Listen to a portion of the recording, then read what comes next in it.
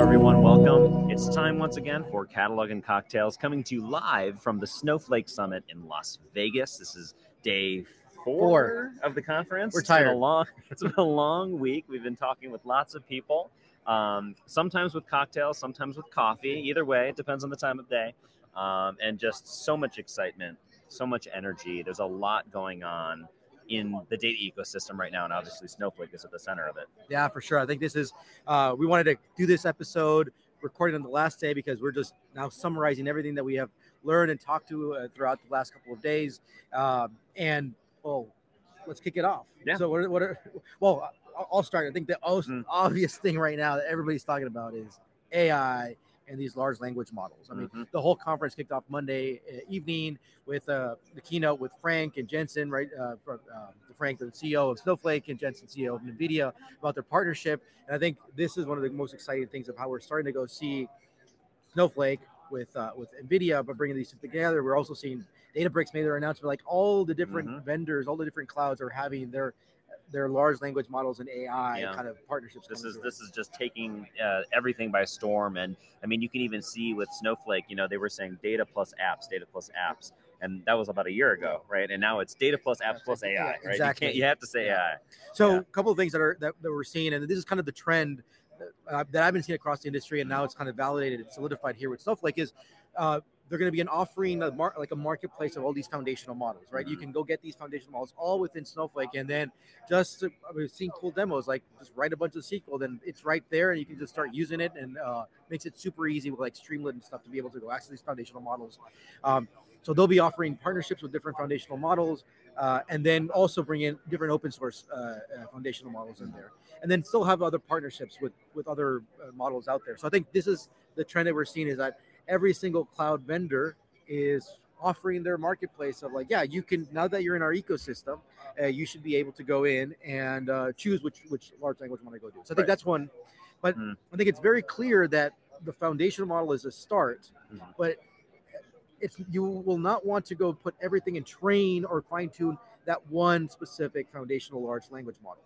And I think where everything's going is having a large set of small language models, which those are going to be more specific to your particular task, to your particular department or industry, and actually the training of that's going to be cheaper than be able to go train or fine tune the large language model around that. So instead of one big monolithic model that's maybe generic, let's specialize and have the different models work together. And I think it's we can see this as like the monolith versus the microservices approach, right? So then people are start figuring out what are the micro little services, which are going to be the smaller language models, right? Want to be careful not saying the smaller large language models, because it's now SLMs in this case. And do you think that like everybody's going to be training their own models? Like, what do you think's the adoption curve this going to be here? continues to be the open question, and today, this morning at the panel keynote from the large language models, I think an open question is how much you're going to be able to do through prompt engineering, right, or the zero shot stuff,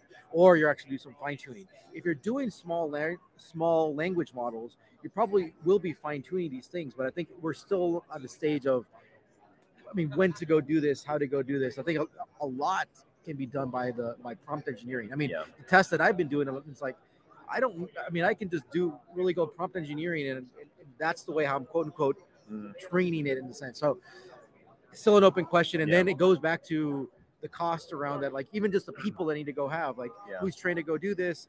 Do I have enough data to actually make an impact on this stuff or not? And I'm worried about the compute cost too. I thought it was funny during the keynote when Frank was talking, and he got asked the question, how much is this going to cost?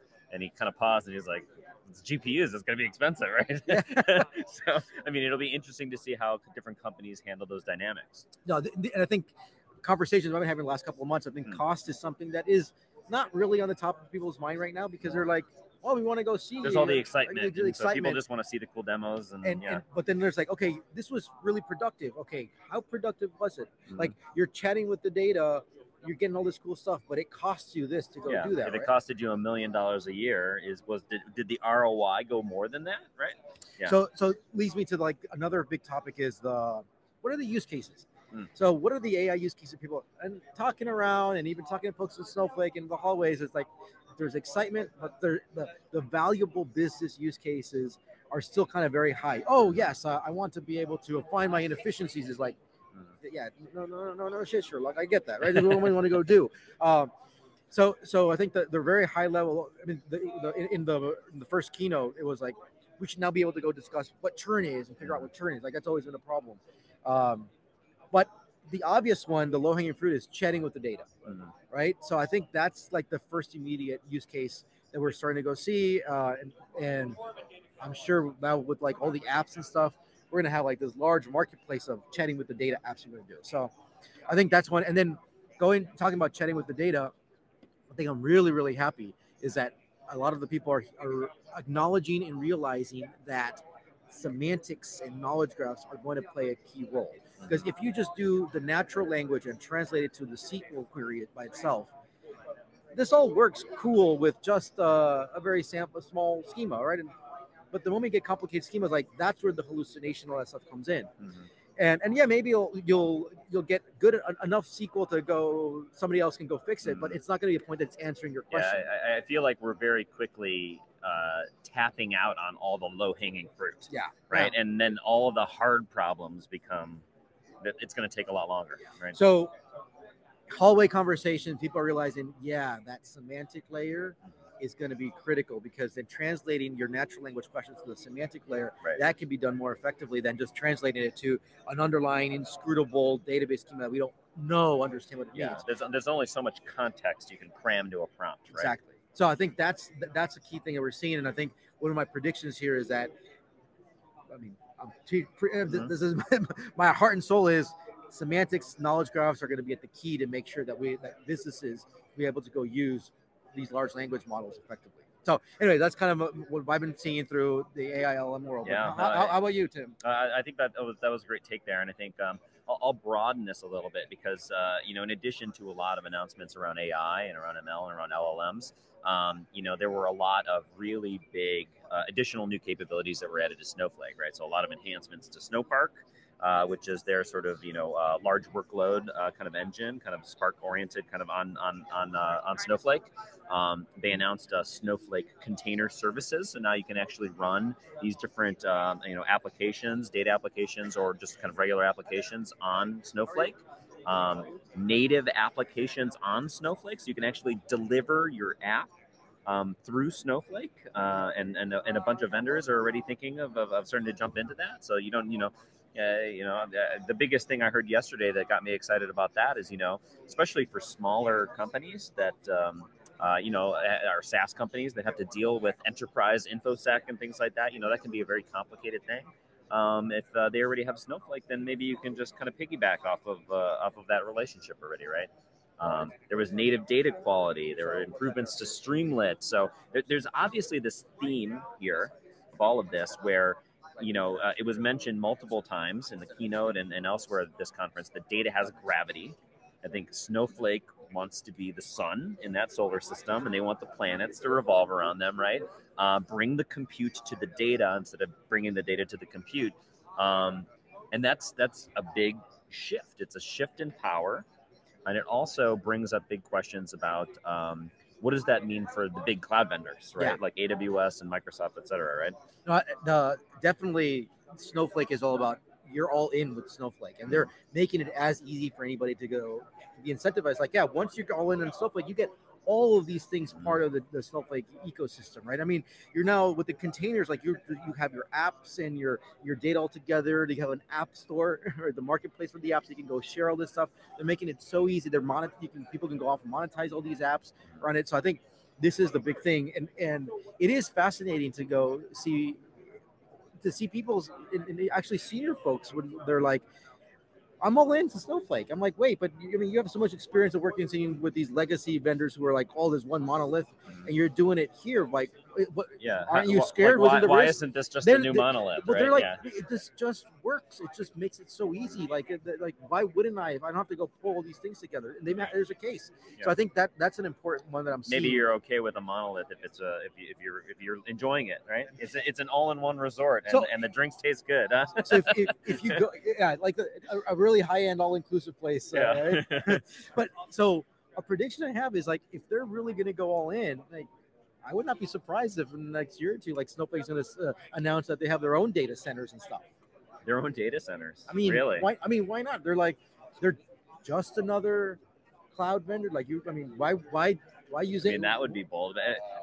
I think that they're going to want to keep their relationship in a really positive way with AWS. You know, they're interestingly, they're great partners, but also there's a friction there at the same time, right? But I think more likely is that I think Snowflake's going to really want to be the network, right? Like I used to work at Akamai, right? And Akamai was a big content delivery network, right? And so their key was having a really fast network that goes across the globe. And I think that's where I would see, especially Snowflake kind of going, is like maybe not creating their own data centers, but really wanting to make it fluid in terms of like, oh, you want to move from Microsoft to AWS to whatever, right? Oh, well, Snowflake is the thing that stays constant. Yeah, regardless of how things are implemented, it's all about I'm all in on Snowflake. I want to go create my apps and everything. I can deploy everything on Snowflake. I don't have to think about anything else. Yeah. And it's going to make people, a lot of developers, engineering, lives easier, faster to go do things. So and there was faster time to value. And there was a lot of developer-oriented language here this week, right? It was a lot of building apps, building data apps on Snowflake. That's it.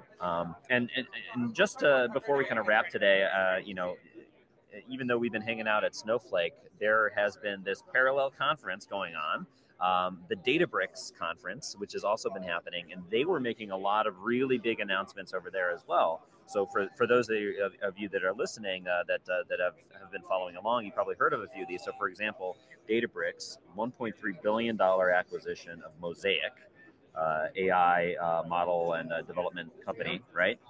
So that's a huge move, massive purchase there. And then also they made a bunch of announcements this week, such as they added Lakehouse Federation. So now you can connect to other data sources and actually be able to connect that into the Databricks ecosystem. Also, another one that caught my attention was Lakehouse Monitoring, where now they're actually building sort of data observability capabilities into the Lakehouse architecture to monitor your data quality pipelines and things like that. So just, yet again, another large planet, a sun, that's got all these planets revolving around it, right? So what I'm seeing is like either the Snowflake approach is like you're putting everything in Snowflake, right? Mm-hmm. Versus the Databricks approach is like, yeah, put everything in Databricks, but also we're okay with an open ecosystem, so we'll federate on this stuff. So I think those are the two different approaches that we're starting to go see. Yeah, and I think it'll be interesting to see as we go forward. Is Snowflake going to invest in, federation, virtualization capabilities or cataloging capabilities? And it'll be interesting to see how these things play out. Yeah. All right. Well, this has been a fascinating week. So much stuff. I'll be writing my takeaway post on LinkedIn. So follow that. And next year, we're not in Vegas. We're going to be in San Francisco. That's the other big announcement. Yeah, exactly. Because I think what happened a lot this week, we got a lot of steps in. Yeah, we did. Yeah, we had to go back in between the forum and the palace over here in Vegas. So it's about 15, 20 minutes. Walking 100-degree. It's a little hot outside, but we got our exercise, so that was good. Well, thanks, everyone. Cheers. Hope you all enjoy your week. And we'll be back soon. We're still cooking up a lot of the stuff that we're doing for our next seasons. We're going to have some episodes coming out, so stay tuned. Yep. Cheers, everybody. And now a preview of an upcoming guest. And I am finally super excited to meet you in person. I'm so excited as well. I feel like we're Ethan Aaron from Portable. I mean, if you don't know who Ethan is, I think you've literally been living underneath a rock in the LinkedIn world. It's great to meet you finally. Pleasure to meet you. I feel like we've been chasing each other around the country and been off by like 2 days. So that is it. We're in Vegas. Finally. We're doing it. All right. So the deal is we're going to be chatting with folks and asking what the heck is going on in Snowflake? What are the trends? What are you seeing? So go. I would say the big thing going that I've been taking away from this year at Snowflake Summit is a few things. You have different size companies. You have small companies. Still, every small company is still thinking about data. It's just they're more cautious about what does that look like because the market's crazy. A lot of medium-sized companies out there right now, let's say 50 to 1,000 people, they're trying to figure out what happened over the last 3 years in the data world to their data team, to all their initiatives. They're trying to figure out kind of how to rebalance that. What are the things that are absolutely critical? What are the things that might not be as critical? How does their team get as much leverage as possible? And then the bigger companies that I'm talking to, like the true enterprises, their priorities aren't changing. Like their initiatives aren't changing. They still need data governance, data quality, observability, catalogs, all these things, discoverability. It's just, and they work on longer cycles than these smaller companies. But I think the new initiatives are kind of there's more risk, there's more uncertainty. So I think most people, the overwhelming trend this year is just like taking a step back, rebalancing what truly matters. Can you save costs here? Can you get more leverage there? It's not like last year was flashy. Last year was new this, new that.